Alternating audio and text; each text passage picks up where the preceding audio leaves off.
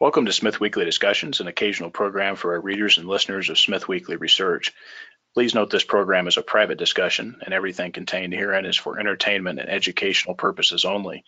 With that, we hope you're in a comfortable position, along with your favorite beverage, to enjoy the discussion.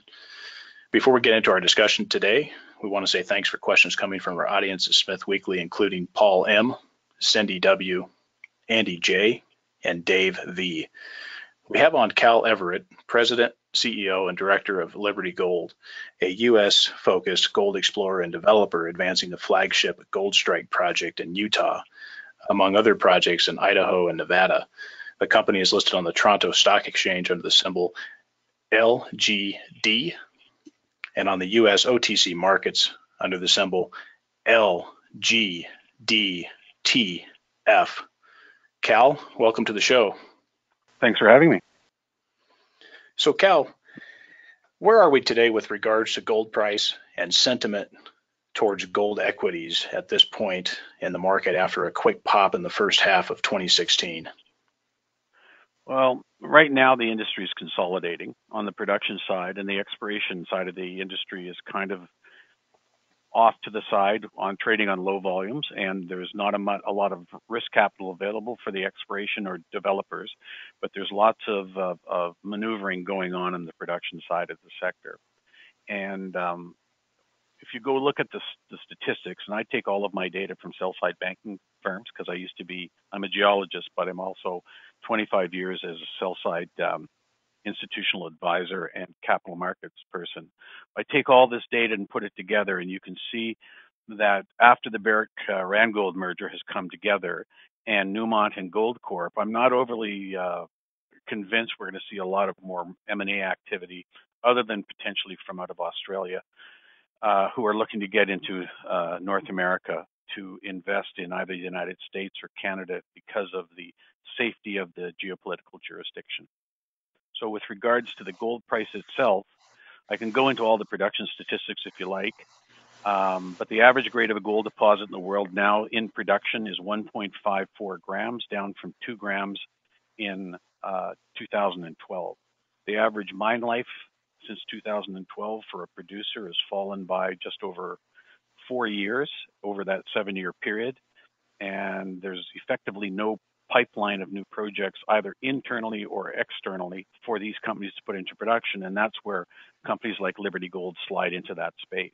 And the gold production side of the industry has now rolled over. Because these mines are being played out with shorter mine life, we're now seeing lower production, and ultimately that's going to lead into a higher gold price, with a qualifier that the higher the price of gold goes, what was deemed waste could now become ore, and you can get more production as gold price goes up.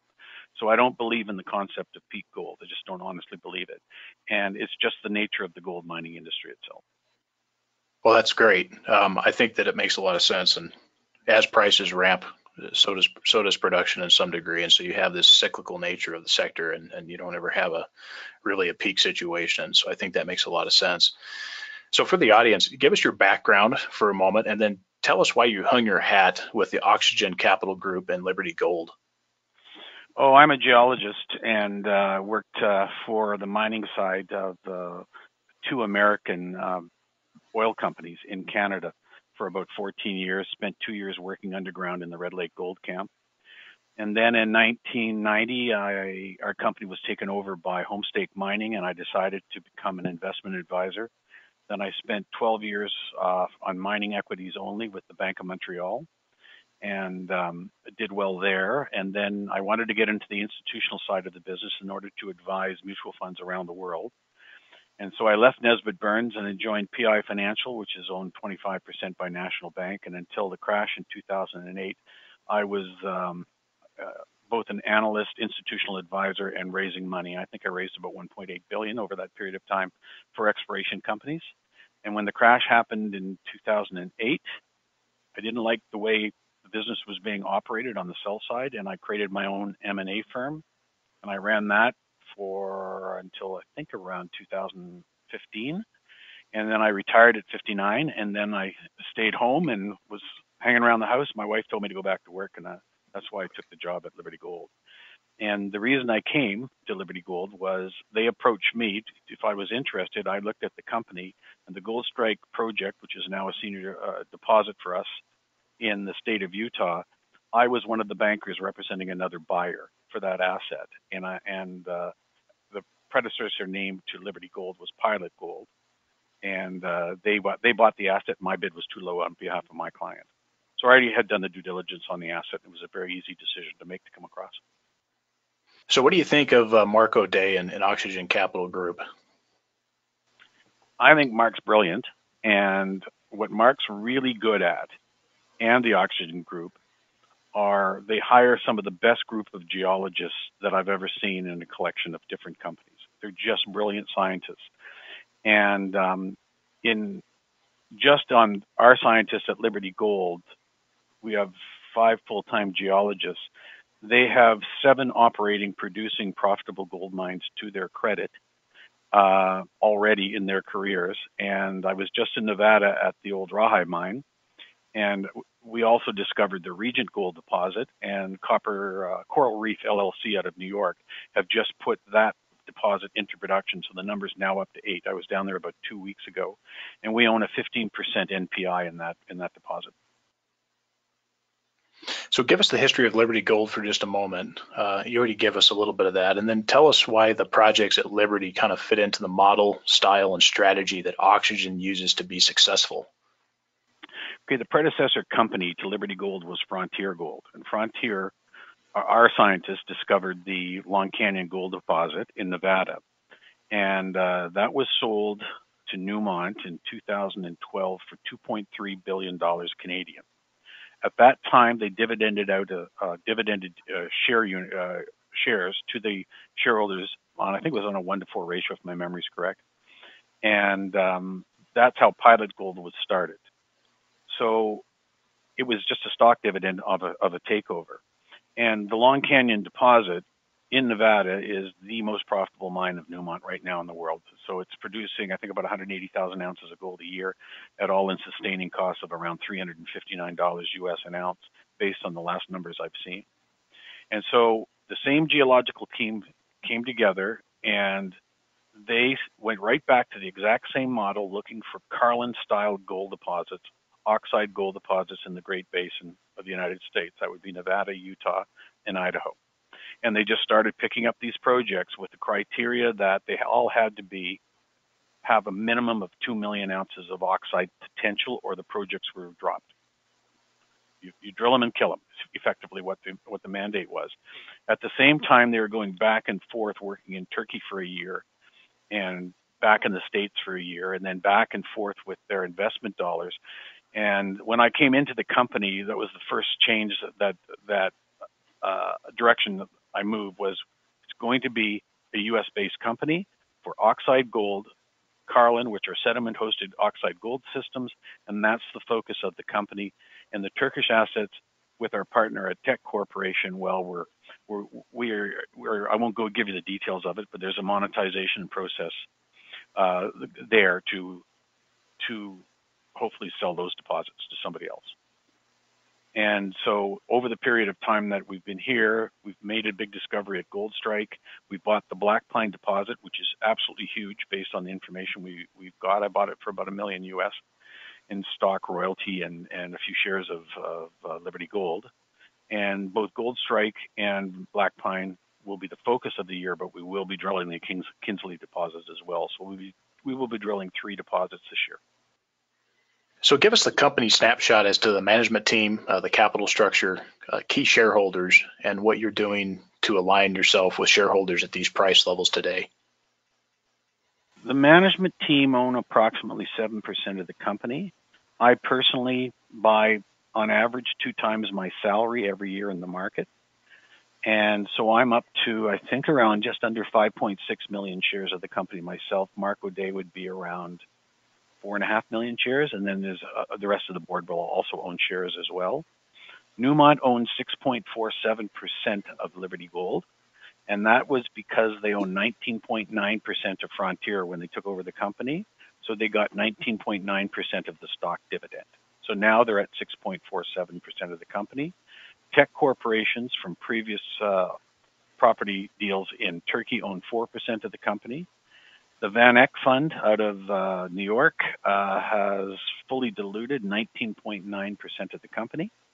RCF Fund out of Denver, they have 14% of the company, and there's about another 10 or 12 institutions that are in the name, and then there's a large retail component to it as well. So that gives you the capital structure. There's 206 million shares outstanding and just under 10 million in the bank. Okay, and how about some of the key management team members? Moira Smith would be one of the key persons. She's the brainchild of all of these discovery, and she is the one who finds all these deposits, and all the scientists put it together and they make it work. And when she identifies something, we try to get it. And right now we're full. We don't need any more assets. So she identified the Black Pine deposit, and then I went and secured it. And just to show you how smart they are, when we bought that property, it came with 560 drill holes. It produced at $300 to $350 gold, and was an old Pegasus mining operation in Idaho. And we thought we had to redo that entire exploration process. And then they discovered in a hard drive under a Forest Services file every bit of historical data from the Black Pine mine from 1964 to present day.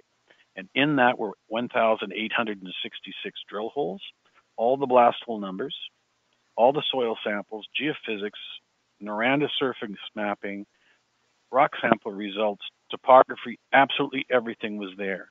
And it's taken 2 geologists 18 months to put that deposit back together and reconstruct it to where it wasn't mined before. So you reverse engineer these things, and now we're ready to start drilling it. And it turned out to be a steal for the amount of money we paid for it. And the reason is we've identified oxide gold mineralizations over a 12 square kilometer area with thicknesses that are permissive for oxide gold from surface down to 350 meters. And the deposit was only drilled on average to a depth of 300 feet or 92 meters. So we tested our theory on it, that this was a very unique big pit target, like a super pit type target. And so we tested our theory on it, and we drilled one hole, and we twinned a hole that had 40 meters of 0.5 grams gold. Then it went into a calcite breccia, which is barren, where they would stop their drilling. It's just a collapsed breccia for a geologist who's listening. And then we went through that, and the historical hole hit 5 meters of 1 gram of oxide below it. So we decided to twin the hole to match the assets. And we went through, we got 40 meters of 0.58 grams of oxide, starting at surface, went through the calcite breccia, then we hit 15 meters of 1.2 grams of oxide, hit a second calcite breccia, and underneath that, where it has never been drilled before, we hit 77 meters of 1.49 grams of oxide. So in a 200 meter thick hole, over 130 meters ran over a gram on average. That's huge for oxide gold in the Great Basin.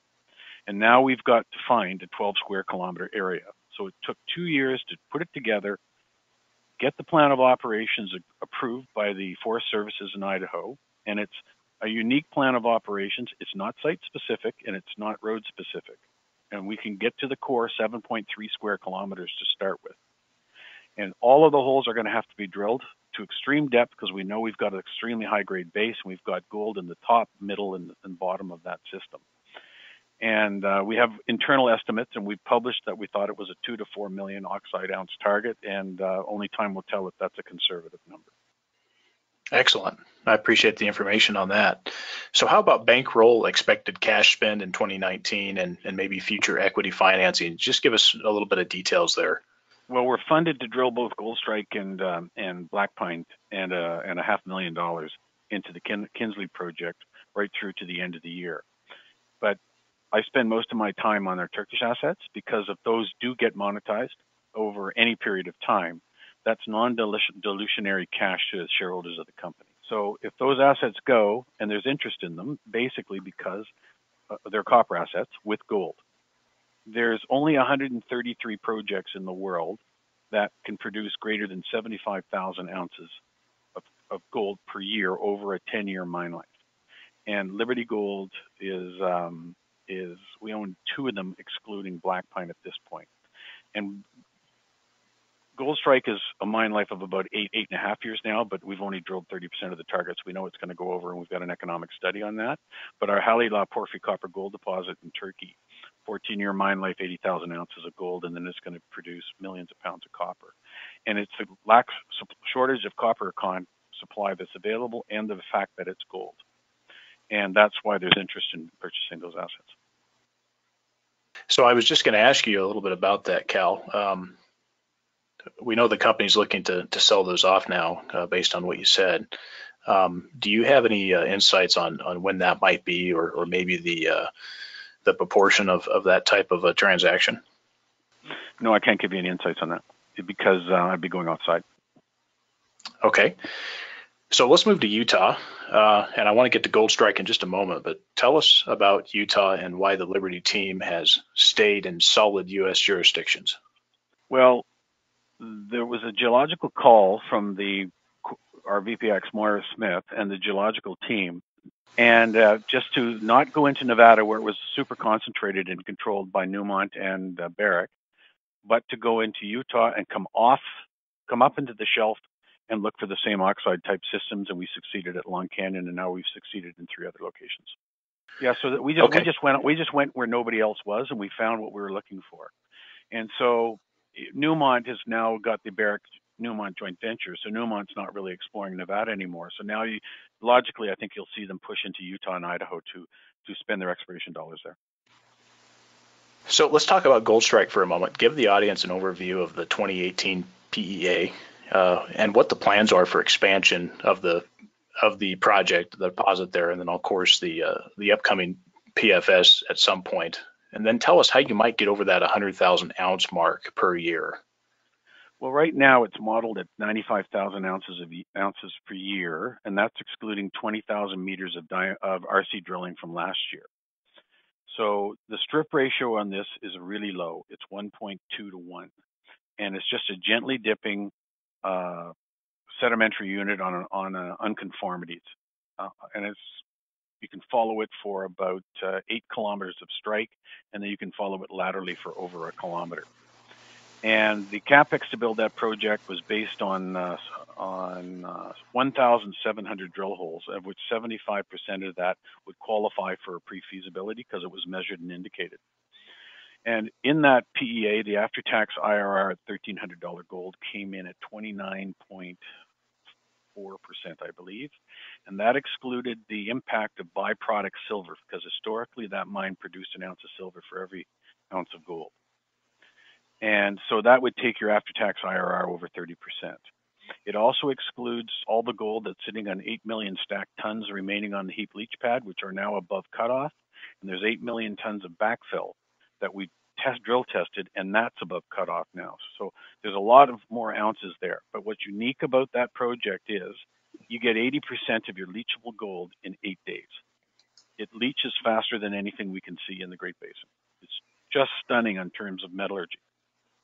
And that all has to do with fluid flow and preparation of those rocks and the leachability of it. And as soon as you get one of these deposits into production, the capexes are low to build. Like, I think this one's at $113.2 million at this point, and about 24 million of that is road, power, and water. And you just get your starter pit material, you leach your gold up, it comes out, you get your cash flow fast. You're not waiting 6 months to get your cash flow in this one deposit. And all we have to do now, the global resource there is 1.2 million ounces, and we've now got an open permit to drill wherever we like over about a 14 square kilometer area. And that drilling should start hopefully within a week. And this year's intention is to try to push those ounces up from 1.2 and get them higher and higher up to 2 million ounces. Once we're at 2 million ounces, we've got the mine life we want. We get over 100,000 ounces of gold, which is what it's a target with respect to the other public companies we talk to, and that's what we're going to do on that one. Excellent. No, that's good information. So on the recoveries, Cal, you have I think average weighted recoveries around 86%, already among really the higher rates compared to peer type projects in the region.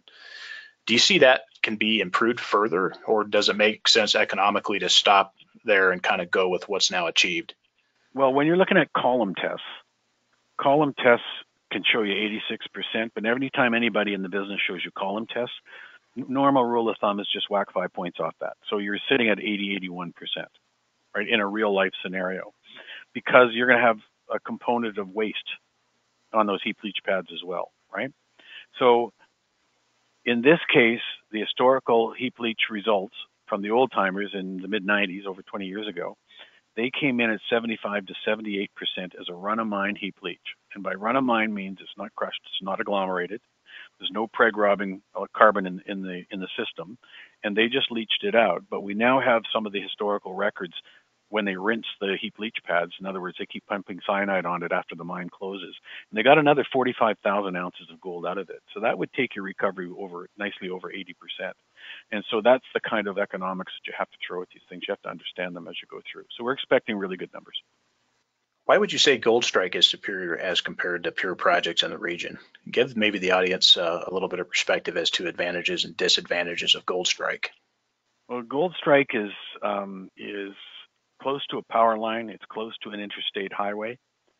There's no endangered species. There's no birds. There's only rattlesnakes and scorpions hanging around and a few deer.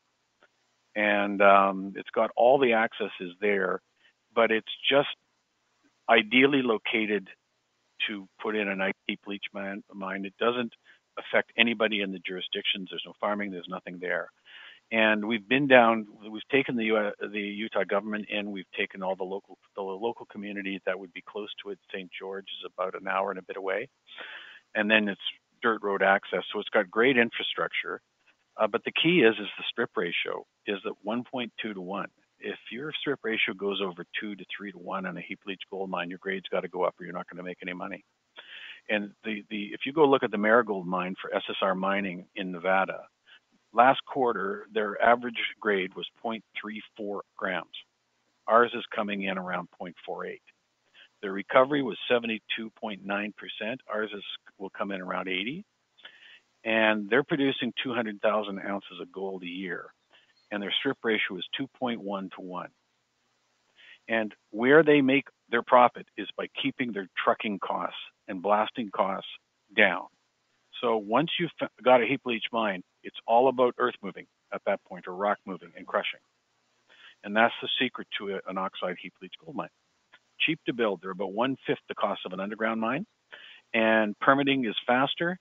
And one of the biggest things you deal with is water, actually. Getting enough water to use for the mine, because half the water for the mine will be used in mining process. The other half is for dust suppression on the roads as the trucks go back and forth, right?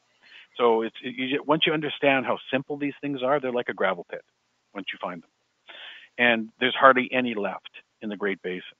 So we've got 4 of them in our company of oxide heap leach gold deposits. Gold Standard Ventures has a beautiful one in Nevada.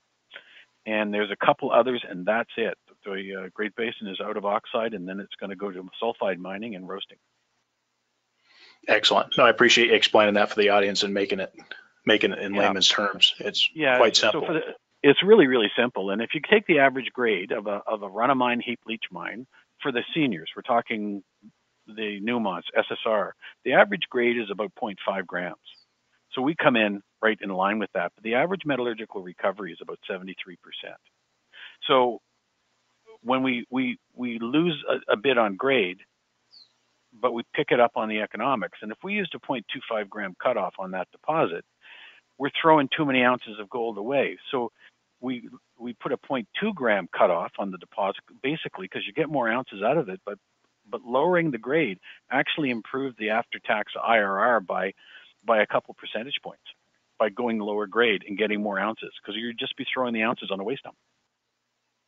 Tell us the future plans for Goldstrike. So give us kind of the anticipated sequence for expansion, optimization, PFS, et cetera, and then kind of feed that along with the timeline. Give us some years, and also being in Utah, give us just a flavor of really how quick the permitting process can go.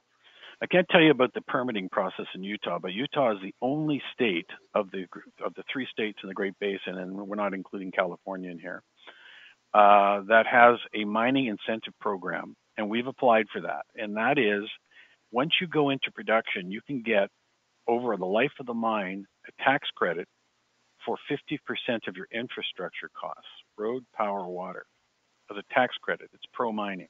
So that's the government of Utah, the state government, contacting us, notifying us that we qualify for this program. So the key is, got to get the ounces up to 2 million ounces, and then, or approach that and do a pre-feas at that point. And if we come in with surplus capital later on this year, then we'll increase the exploration programs and metallurgical programs at Goldstrike.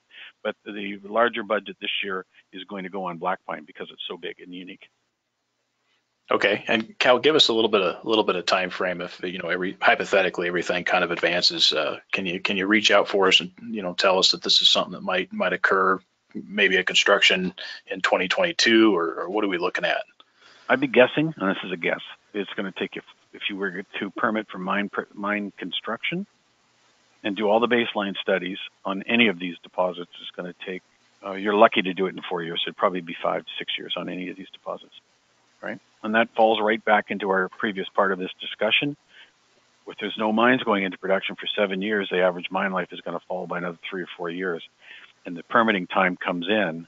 Like if you want to permit an underground mine in Canada, well, good luck if you can get it done in 10 years. Meanwhile, another mine is closed. That's one of the reasons why the gold price has to go higher, right? We've hit a top in terms of available mines, and that's why so many mining companies talk to us, and they keep an eye on us and follow what we're doing, and they do their site visits and whatnot, and they just follow them as they go. Absolutely. Well, Utah's a fantastic place to be for the type of timing, and I'm glad you excluded California, because it's not even worth talking about that. So let's talk gold price for just a moment. So let's assume that gold stays range bound between 1,200 and 1,350. Will that impact the company proceeding forward on schedule, or does the gold price in that range really sound great? Well, it works at 1,300. So, and it works at 1,200, and it really works at 1,400. At 1,400, I think the after-tax IRR, as it stands now, without improving it, is 36%. And then it goes up by about 5 or 6 points every $100 an ounce. You got to realize, in 7 years, what's the price of gold? You might have gone through 2 gold cycles by then. So in your modeling, you have to anticipate the period of time from discovery to construction, and then what's the gold price going to be at that point further? And the gold price has to be higher 7 years from now, because we just don't have enough of it. Yeah, absolutely. And I think that's key for people to understand. The economics here are really, really robust, even at current prices. And I think people need to, get a grip on that. And also tell us about community around Goldstrike. How are the folks there, and what work do you see that is needed, or they see it might be needed to make sure that they are on board with the project? At this point, we don't see anybody protesting whatsoever. You have to realize the state of Utah are hardworking people. The Mormon culture is really hardworking, so we don't see anything at all. We give presentations to the Rotary Club. We do site visits with people from the local community so they can understand it, and we have no backlash whatsoever from anyone. Maybe just a few scorpions and rattlesnakes protesting. No, it's not that. It's just it's in the middle. It's really out in the sticks. This one project, right? So you've got to drive almost 45 minutes on a dirt road before you get to a highway. No, that's great. That's a good setup. So Cal, tell us about you already kind of talked about Black Pine quite a bit. So let's go from Black Pine and let's talk about the Kingsley project, and what is kind of the status there, and the plans for these, both Black Pine and Kingsley, in 2019, 2020. Liberty's we have an agreement on that project. We have to spend $500,000 a year, but right now Black Pine and Goldstrike are higher priority targets. And the Kingsley deposit itself, we've drilled off just over 300,000 ounces of 6 grams gold at a depth of about 850 feet from surface.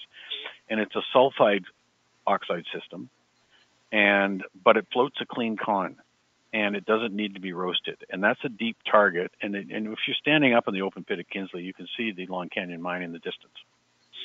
And then there's a big oxide system at surface there. But when we're looking at the scale of the project to what we're looking at Black Pine, and then we look at what we're going to look at Goldstrike, the other two take priority of risk capital. They're just too big. Black Pine's a bit of a different beast. because it covers 12 square kilometers of oxide, and there's massively high-grade oxide intercepts in it. There's not a speck of sulfides in that, from top to bottom, from all that historical records in our drill holes. And we should be drilling that, I hope, next week.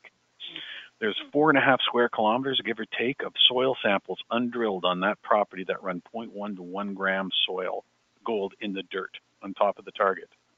That's how much oxide gold is there. And the unique thing about Black Pine is it sits on the slope comes right, follows a slope edge down off this mountain.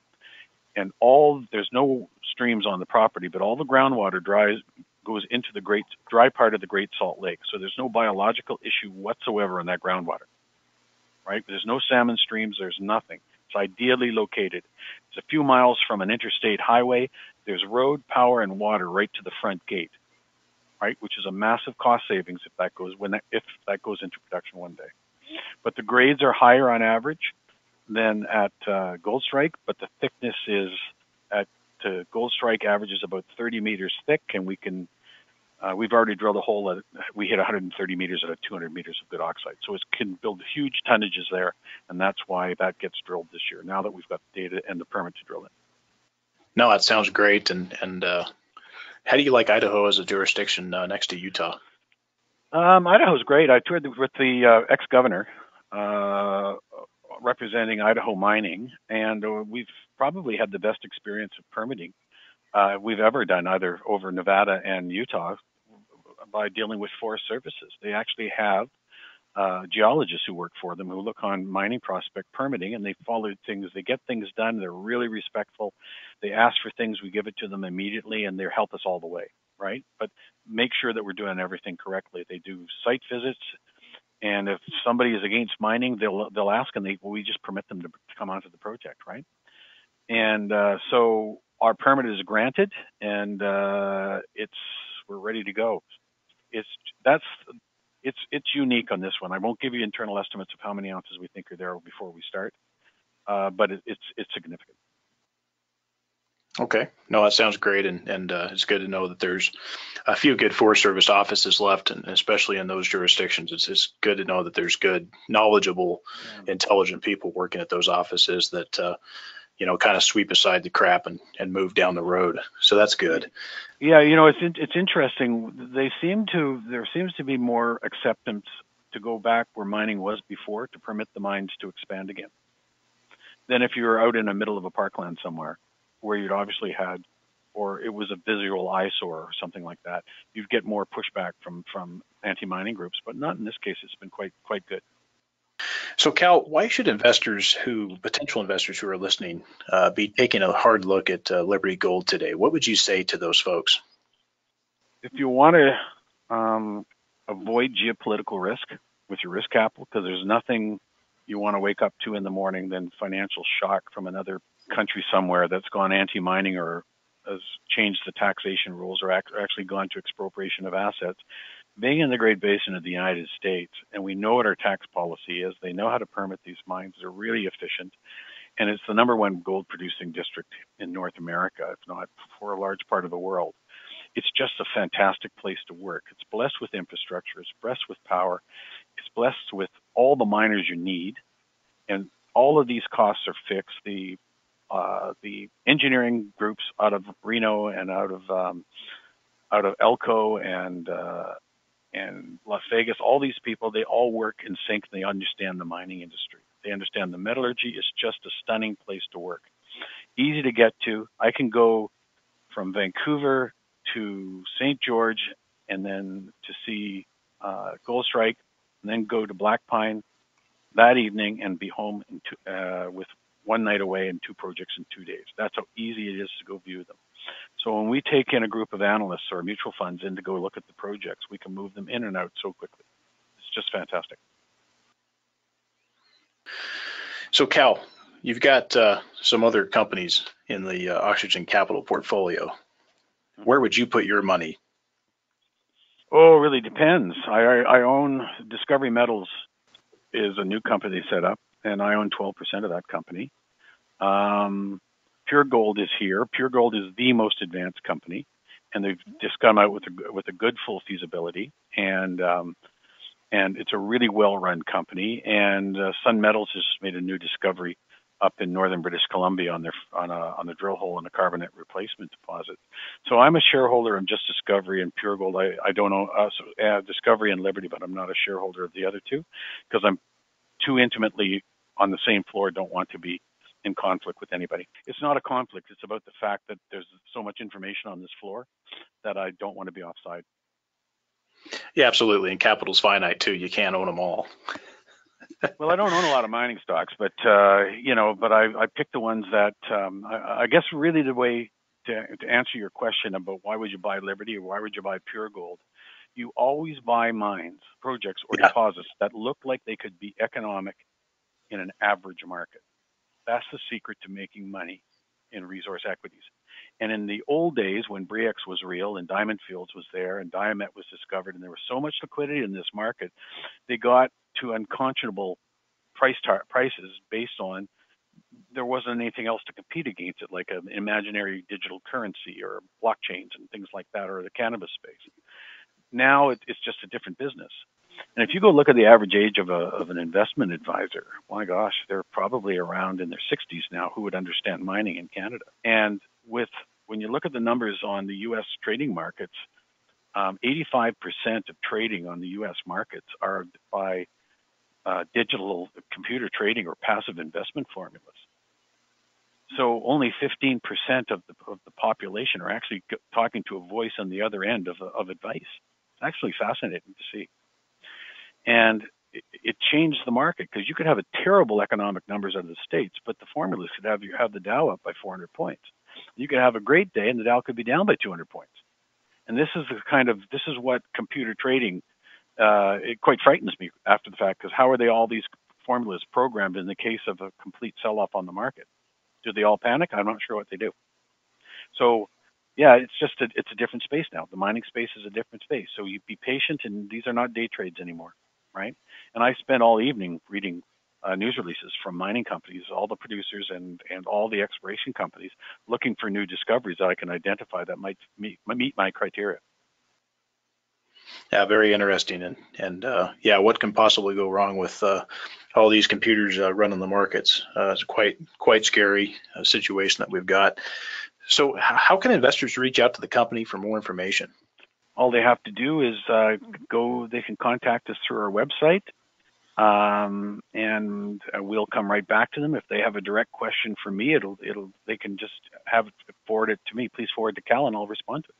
I do it all the time. And when you go to Liberty Gold, the website is completely redesigned. So anybody who wants to look at Liberty Gold, you can click on either the Black Pine or the Gold Strike projects, and there's a three-dimensional model there that they can click on and rotate the deposits themselves. It's really fascinating stuff. And you can just go onto Black Pine and you can go and say, okay, let me show me the cross sections. And I'll give you 2.6 kilometer long cross sections showing you the oxide gold intercepts over a mile and a half, right? And so it'll take you right to depth, shows you all the targets on both projects. It'll give you pictures where it is, but you can actually rotate and play with the entire geological model online. We update that every 3 months. And there's a wealth of data on that website. Yeah, I'm just looking at it here now, libertygold.ca. Excellent. Well, Cal, it's been a real pleasure, and really appreciate you taking the time with us today. Yeah, absolute pleasure.